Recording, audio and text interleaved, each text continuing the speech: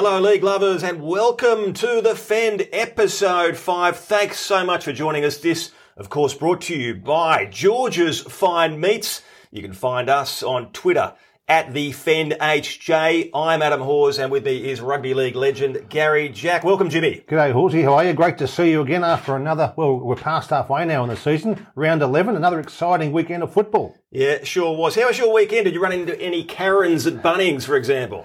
I didn't run into Karens at Bunnings. I saw a few Karens on the social network. There's plenty out there at the moment carrying on, but I didn't go to Bunnings on the weekend, no. Yeah, they need to pull their heads in, some of these people. Do. I had a great weekend because I got a free coffee out of you, which is a rarity after the Eels trounced the Tigers. Look, you deserved it. You know, I thought you were going to take a picture of it. You had it there about half an hour before you had a sip. I don't know what you were waiting for, but it took you half an hour of your first little sip of coffee. Yeah, interestingly, the churros never turned up, so I'll hold you to that for the next visit to Oliver Brown's. Well, they said 15 minutes, and we couldn't wait 15 minutes. Yeah, okay. Now, from next week, we've got some exciting news. Gary's great giveaway starting up with the help of our friends at the 7 Mile Brewing Company. We'll have more details on that later in the week, but it'll certainly be worth tuning in for that one. Now, which team impressed you most from round 11? Oh, look, certainly Penrith, their form was, I thought, pretty good on the weekend. It was a tough game. It was a tough game up there, and they played very hard. They had a few key players out. I think Penrith are going well. Certainly they're one of the sides. Eels also as well with their win on Friday. And obviously, look, I think the Storm were very methodical over the hapless Broncos. Yeah, you mentioned the Panthers. Best start to a season in club history. They are running first on the ladder ahead of the Storm and the Eels. They beat the Gold Coast 22-14. You might think, gee, that's not very convincing, but they were missing Kickout, Coruscant, Edwards, Farray. Yeah, that's right. They were. Key positions in key spots. You know, the 1, the 6, the second rower, and the number 9. And the game was in the balance. It was 16-14 with about 15 minutes to go. It really, they played very well. Give Titans the credit, they played very well. I was really excited with some of the tries they scored. But that lethal left-hand edge for the Penrith got them with Steve Crichton there. Down that side, they scored. He's impressive, isn't he? Oh, he's a weapon. He is a weapon. 20 years of age, I believe they've just re-signed him. Cleary was fantastic again at number 7, but their forwards up front, Fisher, Harris, Yeo played very, very good for the Penny Panthers and led the way. It was a difficult game. They could have maybe dropped it, but they showed a lot of expertise and leadership, I think, from Cleary to get them over the line. Well, before we move on, the Panthers didn't make the finals last year. No. Do you believe they could go from non-finalists to premiers in the space of a season? Absolutely, yeah. No problem at all. They can. Yeah. They had the talent last year, but didn't deliver. Well, for whatever reason, they didn't deliver. But this year, the side has really come together for their best start since 1991, which when they won the premiership. So from 11 games, nine Well, they've wins. gone better than that now. They've gone better than the 1991 side. No, they've gone better than that. Yeah, that's right. That's the new record. Yeah, that's right. So certainly, I think they can come from outside the 8 to win it this year. Wow, okay. Another big test against Manly at Lotto Land on Saturday night. So plenty of issues for us to discuss. Unfortunately, again, one of them is the bunker. How do you explain the calamity at Cogra, the Sharks and the Dragons? You could argue this cost the Dragons a win. Video referees Ben Galea and Steve Clark axed on the stroke of full time. That's how dimly the NRL looked at this one. Matt Duffy grounding the ball ahead of Jack Williams, but the try was given to the Sharks back rower regardless. What is happening in the bunker, Jimmy? Mate, it's a disgrace whatever's happening there. How could you miss it? I haven't seen one person that said, yes, it was, they've made the right call there. Everyone could see that Duffy put the ball down. So it's obviously a line drop out for St. George. It's happened before. It happened 2 weeks ago. We spoke about it. But all they've got to do is just watch the screen from the head-on shot. You could see it as clear as a nose on your face that he grounded the ball. So how did they get it wrong? I just cannot believe how they get it wrong. Maybe we need a bunker on the bunker. You know what they need to bring back? The camera on the bunker. Remember you could see what they were doing in there? What are they doing in there now? Are they even there? I think one had gone for a coffee on a bit of a read of the paper, and the other one was maybe playing patience when it happened, because they certainly weren't watching the footy. And those crucial calls, what if it cost Mary McGregor his job? That decision, they lose the game, which they did lose the game, and it cost him his job. It's wrong. Maybe Uber Eats just turned up at that point and they just ducked out to pick up their order. Yeah, that was a shocker. Now, congratulations to the Bulldogs. They ended a 6-match losing streak. No one picked this one. They knocked over the Knights in Newcastle. Coach Adam O'Brien not happy there at Newcastle. Not only did he lose Andrew McCulloch, the hooker, and his backup Connor Watson for the season with injuries. How bad is that? But he was filthy with his players' attitude, called his team entitled. Have you ever been called entitled? No, never been called entitled. No, called a lot of other things, but not entitled. And I think he was spot on. His key playmakers in the side, Mitchell Pearce and Ponga, those two players, they were very quiet. They're the key playmakers of the side. They got back into the game later on towards the second half of the game, but when it mattered at home, that was a must-win game that he would have ticked that off on his 2 points to making the top 8, and they just didn't deliver. But that was the problem. I think the players ticked it off as well. Well, that's right. They thought they were going to get there. It was just going to fall into place, and they met a very committed Bulldog side who have been, courage and effort. They're an 8 out of 10 every week. They haven't got a great deal of skill, but they're an effort, and you could see the way the game was brewing, that the things were starting to go their way, and full credit to the Bulldogs.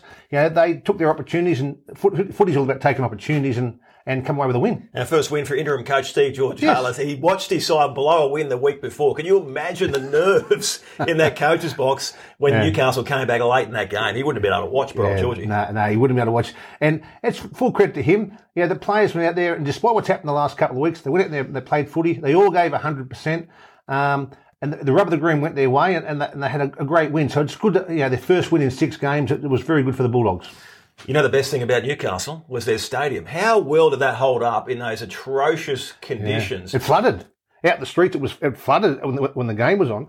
So, it was a great ground. It's always been a great ground. They've done it up well, and it's, it was a beautiful ground to play on. One of the worst ever games, weather-wise, I saw was actually at Newcastle. It was back in 1997 against the old Bears. And I was there covering it as a young reporter for Rugby League Week. It was sideways, icy rain. It must have been less than 10 degrees. There's only a few thousand there, which is unusual for Newcastle to always get a big crowd. And Darren Albert went off with hypothermia. That's how cold it was. Wow. You must have played in some horrendous conditions. Look, I did a bit of research here. The game that sticks to me is the first game of the 1990 season. We played Manly at Leichhardt Oval, and Michael O'Connor was the captain, and the hail came in, and Leichhardt Oval is sort of dug into the ground, and where the gutters are around the outside, it hailed, and the gutters were full of the ice cubicles, and therefore the rain couldn't get away. So the rain backed up, and the rain actually flooded the ground. At that time, Manly were in front, and the referee, it was that bad, the referee said, "Would you like to go off, Michael, till this goes?" Of course, they were leading 6 points to 4. Snoz went, no, we want to keep playing. You couldn't hold the ball. You couldn't kick it. They were ahead, and the conditions suited them. So we stayed on the field. Manly won the game, 14 points to 12, I think it was. But that was just one of the worst conditions I've ever seen in my life. Did you fear for your safety? You feared I might drowned. That's what you feared for. And every time you dived on the ball, you slid into the fence. You couldn't stop sliding. And that was that would be the worst day I've ever played footy in. But our stadiums are so much better these days. There used to be mud baths back in the day. I remember some State of Origin games at the SCG, even Parramatta Stadium. When it first opened, there were some really brutal games in the mud. I tell you what, there were some brutal games over in England too, in the cold as well. At Mount Pleasant, aptly named Mount Pleasant, which is over in Batley, it was the most unpleasant place I've played footy. It was about -5 degrees. The ground was rock hard. The wind was blowing down. There's about a 15-foot slope from top to bottom. It was just something out of the 1800s. And I said, this is November. And poor old Chris Torro, who came over from Manly, he joined us. He was purple at half time. His lips were purple. And he'd come from Manly Beach to Mount Pleasant. Oh, what a Isn't that where you say to the coach, listen, I've got a bit of a twinge today. I might sit this one out. Got to be smarter. That was, and the balls over there are orange too. They're not white balls because you can't see them. They're orange balls. Yeah, and people will remember also that snow game between the Raiders and Tigers back in 2000. Hey, big news over the weekend. David Fifita, 3-year deal with the Gold Coast Titans. Well done to them. That is incredible signing. Plucked him away from the Broncos, who just go from bad to worse. But look, come on. He's played 37 games. Is he worth $3.5 million? Can anyone who's played so few games, no doubt how talented they are, be worth that sort of money? Look, he is a talent, there's no question, but he's not a playmaker. He's a back rower, and that's what he is. He's 20 years of age. He's fantastic at what he does, and hopefully he'll keep developing. But that's a lot of money for someone who's not a playmaker. And there's been other players in the past that have gone to, they've paid big money for. Jared Hayne went there as well. Players like that in the past. So you really, I suppose, got to question why they've obviously targeted him, and they think that once Fifita's there, other good players will come to the side. But really, they need those playmakers, those halves and 5/8s. They're the people that make the side, take the side around the park, not your back rowers. Well, that's right. They've also signed Herman Sese, Tino Fasumilani. So they're going to have an awesome pack. But who's going to put the bloody ball over the line? Who's going to score the tries? That's right. And they'll have no money left to do that. And therefore, you must go, well, part of their recruitment, like you've got to have your balance right. It's a bit like the Broncos side this year. There's a great forward pack, but they're missing those key positions, which are the glue which hold it all together. Yeah, but they are celebrating on the Gold Coast, no doubt about that. Now, it is another body blow for the Broncos, and they were thumped 46-8 by the Storm on the weekend. Anthony Seibold's rejig of the team worked for the first 30 minutes, let's say. They led 8-6, actually. They looked pretty good. Yep. But then as soon as the blowtorch is applied, they just lacked that fortitude to hang in there, and they got blown away.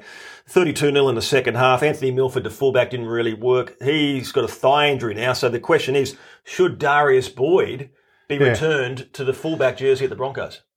Absolutely. I reckon he should be moved back to fullback because he was the captain last year and he was playing fullback, and they took the captaincy off him and they moved him out of fullback. So I think, he's coming towards the back end of his career. He's 33. He's 33. You'll certainly, if you give him something back, put him back there at fullback, he's got to enjoy his football. He's got to stop sulking too because he's not really involved in the game. He's not a lot more commitment than what he gives.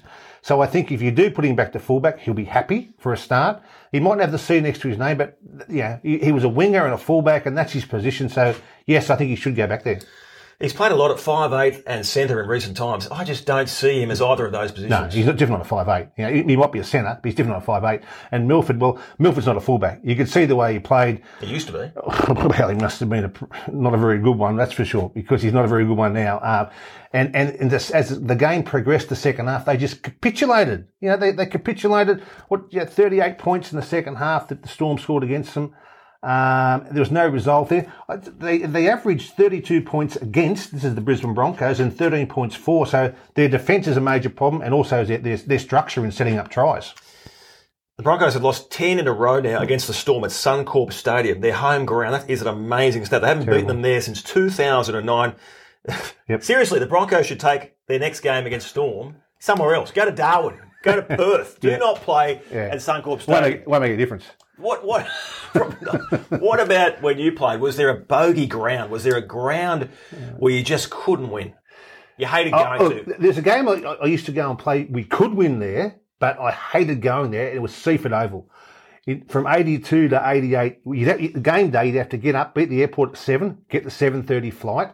You'd land there at 8:30, then you go to the club at 9:30. Donnie Fern would be there, and he'd have the hot buffet breakfast for Blocker and the boys. They'd have the scrambled eggs and poached eggs and, tuck in, boys. Tuck in. Go on, Donnie would say, go on, fellas, help yourself, have as much as you want.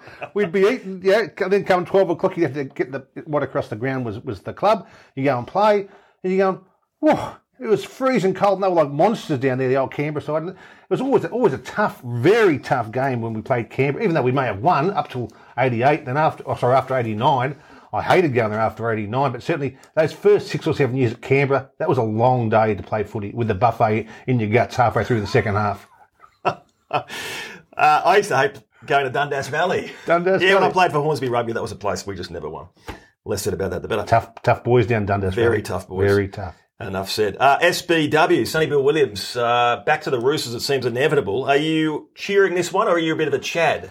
Look, I don't think he's going to be the player they think he's going to be, that he was 6 or 7 years ago. His time's moved on. He's 35 years of age. If they think he's going to come in and have an impact straight away on the side to lift them, I think there could be money well spent there on an SBW. If it's for off the game and marketing, well, so be it. But I think, SBW at 35, I don't think he can contribute that much. That's my opinion. They have been a bit flat, haven't they, the Roosters? So maybe they're looking for an injection of something. Well, they're looking for something. I just don't know how they can afford to get him. That's another question. How do they afford to pick him up? What's he rated at $200,000 or something? Well, he'll only be playing 4 or 5 games. 4 or 5 games, yeah. Well, at 4 or 5 games, he's going to be fresh. That's for sure when he does play. And obviously, where he's come from over in Toronto, they're glad that they're not paying him. He's on like a $10 million deal or something for 2 years. So, I don't know how they can afford afford to be there. But anyway, Yeah, Uncle Nick can do anything. Yeah, I'm not that bothered either by this because I don't think he's the Sonny Bill Williams of 2013-14 when he took them to a premiership in 13. I think if you saw his form for Toronto, it was, not spectacular. I think even he would admit that. Yeah. And if you haven't played at that level for 3 or 4 years, it's hard enough to come back after 6 weeks to try and fit into a side, let alone full on the business end of the season with the NRL, and you've been out there for, haven't played here for 6 years. It's a long time. Yeah, so 18-10, they beat the Warriors, the Roosters. That was off the back of a 24-20 loss to the Raiders. So they're a little bit flat, and they probably need a bit of a pump up, the Roosters. Now, George's Fine Meats has come on board as a sponsor, Jimmy, and before we get stuck into the Eels and Tigers review, what do you got to say about George's Fine Meat? George's Fine Meat at Cherrybrook. A tenderness and flavour not seen in any other Wagyu like it. It's on the market, the best eating Wagyu in the world. George's Meat celebrate 30 years of service this year in the community. Consistency and quality is its commitment to its community in the Cherrybrook area. So George's Meats for your best cuts. Go and see Wayne and ask for your Wagyu beef. Yeah, it is certainly the best around. Now, Eels, Tigers, some were calling this the FEND Cup, and when the Tigers went up 12-4, you were certainly sending me a couple of text messages about how the Eels were going to pay the price, but of course Parramatta fought back to win 26-16. Oh, well, we had no supporters there. What do you expect? You had all your own... It wasn't your home game. 7,500 tickets. You gave us nothing. You had all your own supporters there, your own hot dog sellers there, your own hamburger sellers there. Our poor boys were struggling. They did very well to get to 12-4 there in that first half. Certainly some great work there by Packer, from Aloye and Cheekan. They played very well that first half. And I thought, hello, it's a great sign for the Tigers. But once Parramatta started moving the ball around, you could see why they're the best team in the competition. They created a few holes and scored some good tries. And Mitchell Moses played very well. It was a bit of a grudge match too, and with Ryan Madison as well. Mitchell Moses scored a good try, and poor Ryan Madison, he got heavily concussed on Russell Packer's hip. Russell Packer, he's a bit of an old school intimidator. He was on report for that tackle on the Prince. And Prince Gutho. But I think he's been, he escaped. Facing a one-match ban, he was Packer for that crusher tackle. Yeah, Ryan Madison, you mentioned, didn't last long at all, did he? It was a sickening incident. And Michael Cheekan, thankfully he's okay, but that was sickening images. I was at the ground and you could see he's certainly having a seizure after collecting Sean Lane's hip. It was not good to see, but thankfully he has tweeted that he's okay. Oh, great. I'd be very surprised to see him play this weekend, though. Yeah, that's glad he's okay. And look, and I must say, young Adam Dewey at fullback there, he certainly got a bit of a lesson as well, a bit of a touch-up at fullback. There's not too many times he gets stepped and ran around by a front rower, Regan Campbell-Gillard, for that 50-metre sprint. I mean, seriously, he should have handed back his fullback licence for that. And then he got caught out with his pants pulled down. He's in the front line, 20 metres out from his try line, and Mitchell Moses chips ahead, and there's no one there. And to try. And he tried to stop Mike Acevo with a shoulder charge, which he got put on report for. Yeah, that's another one. So I think he's play as far. Yeah, a tough night for him. It's like he needs to position his positional play better, and he's just defence. We know he can attack, but he needs to be able to stop some tries as well. Right. So how did you react when Mitchell Moses slipped over when he attempted that conversion?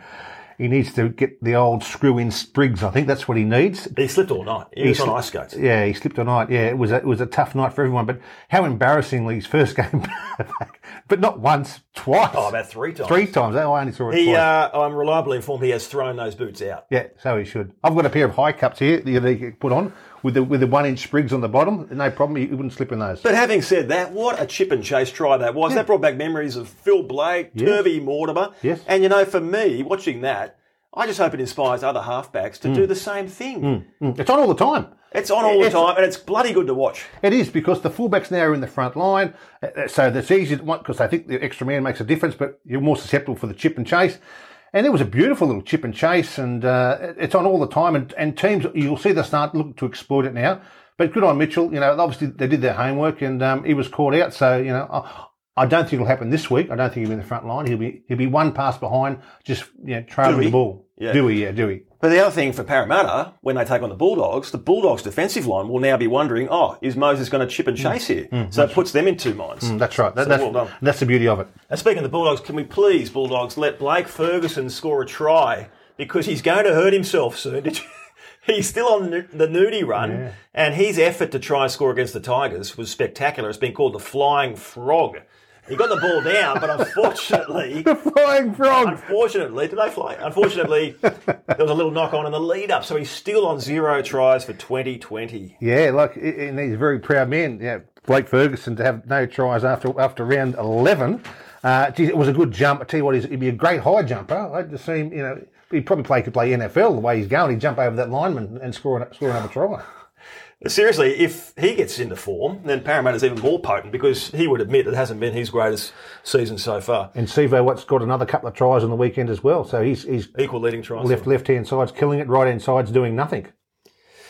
Well, they are coming equal second. That's a little bit harsh, Jimmy. Indigenous round this weekend. We love this. It's a fantastic initiative by the NRL. Everyone embraces it. Parramatta's got their jersey ready to go. I saw that. There was contributions from Fergie and also Will Smith to this jersey design. It looks spectacular. They'll wear that against the Bulldogs. So, Jimmy, who were some of the best Indigenous players you ever played with or against? On the wing, Larry Corowa, the absolute speedster in the late 70s, early 80s. Larry Karuraway was his nickname.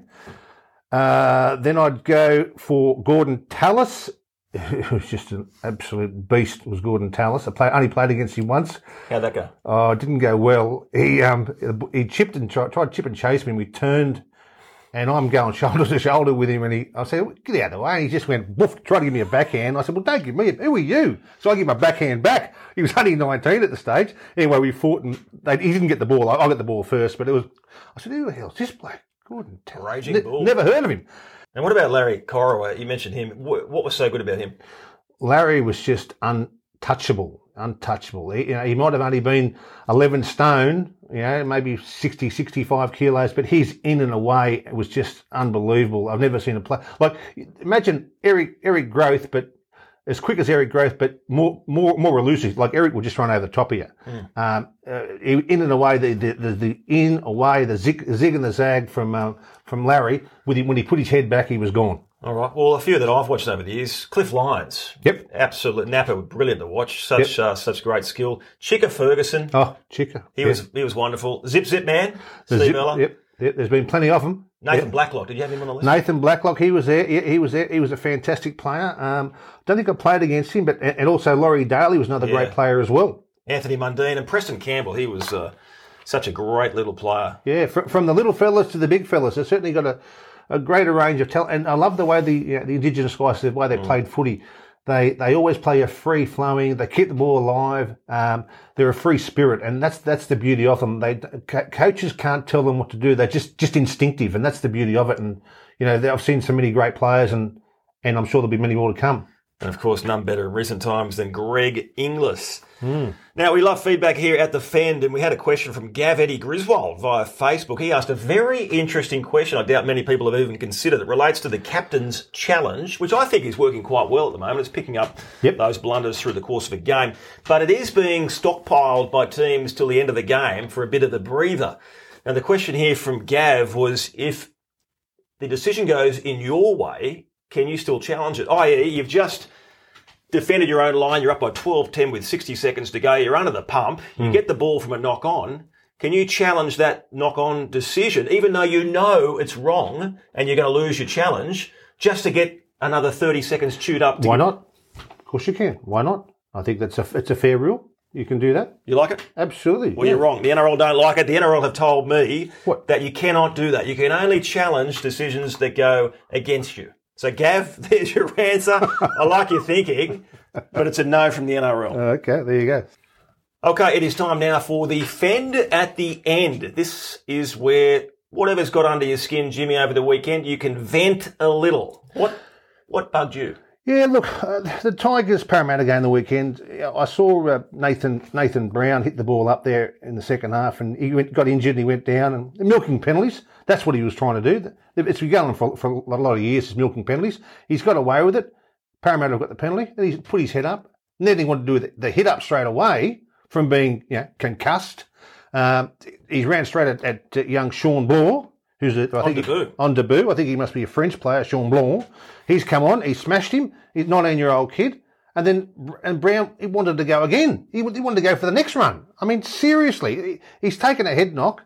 He was just milking it, and and the ref, and they got a penalty. You're sick of the milking. I'm sick of the milking. I spoke about that last week. Yeah, it's getting out of control. That was a good little battle between those two. Nathan Brown doesn't take a backward step. Yeah, another good battle weekend was Jack Hetherington and Jared Warrior-Hargraves. That was fantastic. That was a good tussle, wasn't it? Yeah. The big fella wasn't too happy. The big dog, as they call him. I heard he didn't shake hands. He didn't shake hands. No, the big dog, he walked away. That surprises me. Yeah, but Jack was willing to shake hands. Yeah, he's a fiery customer, Hetherington, and he's added so much to the Warriors. He's been a really good pickup on loan from Penrith.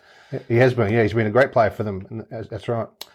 Well, that is episode 5, thanks to George's Fine Meats of the FEND. You can listen to the FEND on Twitter and Facebook, and of course, you can also find us on iTunes, Spotify, and Google Podcasts. Jimmy, some of your best work. Well done. Yeah, thanks very much, Adam. Thanks, guys. I'll talk to you all next week. Thank you. Have a great weekend. And I should mention West Tigers in 9th, familiar territory.